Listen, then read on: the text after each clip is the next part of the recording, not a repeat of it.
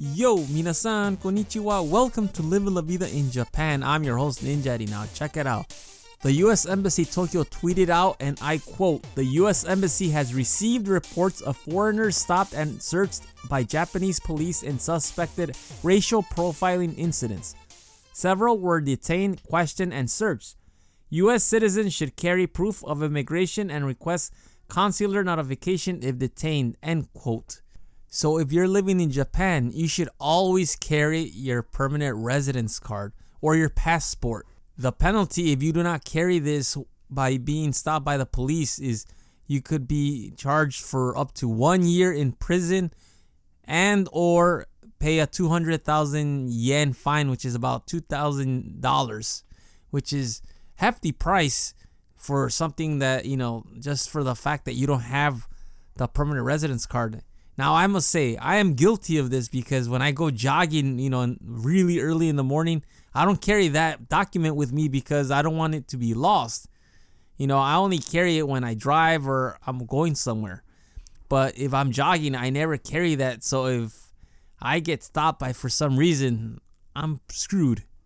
But I must say, in the 5 years I've been living in Japan, I've only been stopped by the police once.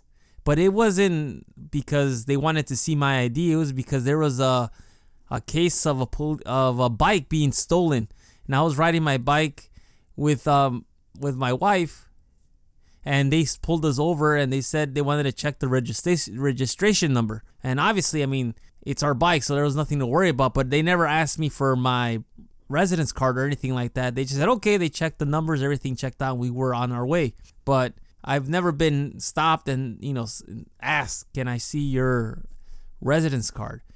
Which is legal here in Japan. The police have the right to stop you and ask you for that document. They're doing it because of the crackdown on COVID-19. They want to avoid any more outbreaks, or at least that's what they say. And the fact that the U.S. Embassy is calling them out, that says something. But I will say this, living in the U.S. pretty much my entire life, I've experienced a lot of racial profiling. For example, I've been pulled over by police and been harassed by police just for standing in the wrong area because obviously I don't belong there. For example, I grew up in a working class neighborhood. I'm from the barrio. But sometimes I would meet up friends in the ritzy areas and I would get harassed by police and they would ask me, what I was doing there or to please move. Well, they wouldn't say please move. They would just say move. And it's just like I said, this is things that happen in the U.S.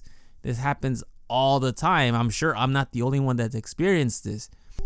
And don't let me get started when you talk about Arizona, a crazy state where they will pull you over simply for looking like a Mexican. That's, they have these crazy laws where, they could just pull you over because they think you're an illegal immigrant from Mexico. A lot of crazy thing happens in the U.S. I'm not saying it's, good here in Japan about, profiling you because you're not Japanese. But yeah, if you're a minority in the U.S., you understand. You understand, what's going on here. It's not as the same like in the U.S., but to a certain degree. Does it bother me? Of course it does. Of course it bothers me. Who wants to get harassed by the police for just simply standing there? Because I've heard stories that police just will randomly, hey, you, come here, show me your paperwork. Just like that. Anyhow, what do you think? Please shoot me an email at goninjadad@gmail.com. I'm curious to know. Anyhow, I'll talk to you later. Hasta luego. Matane.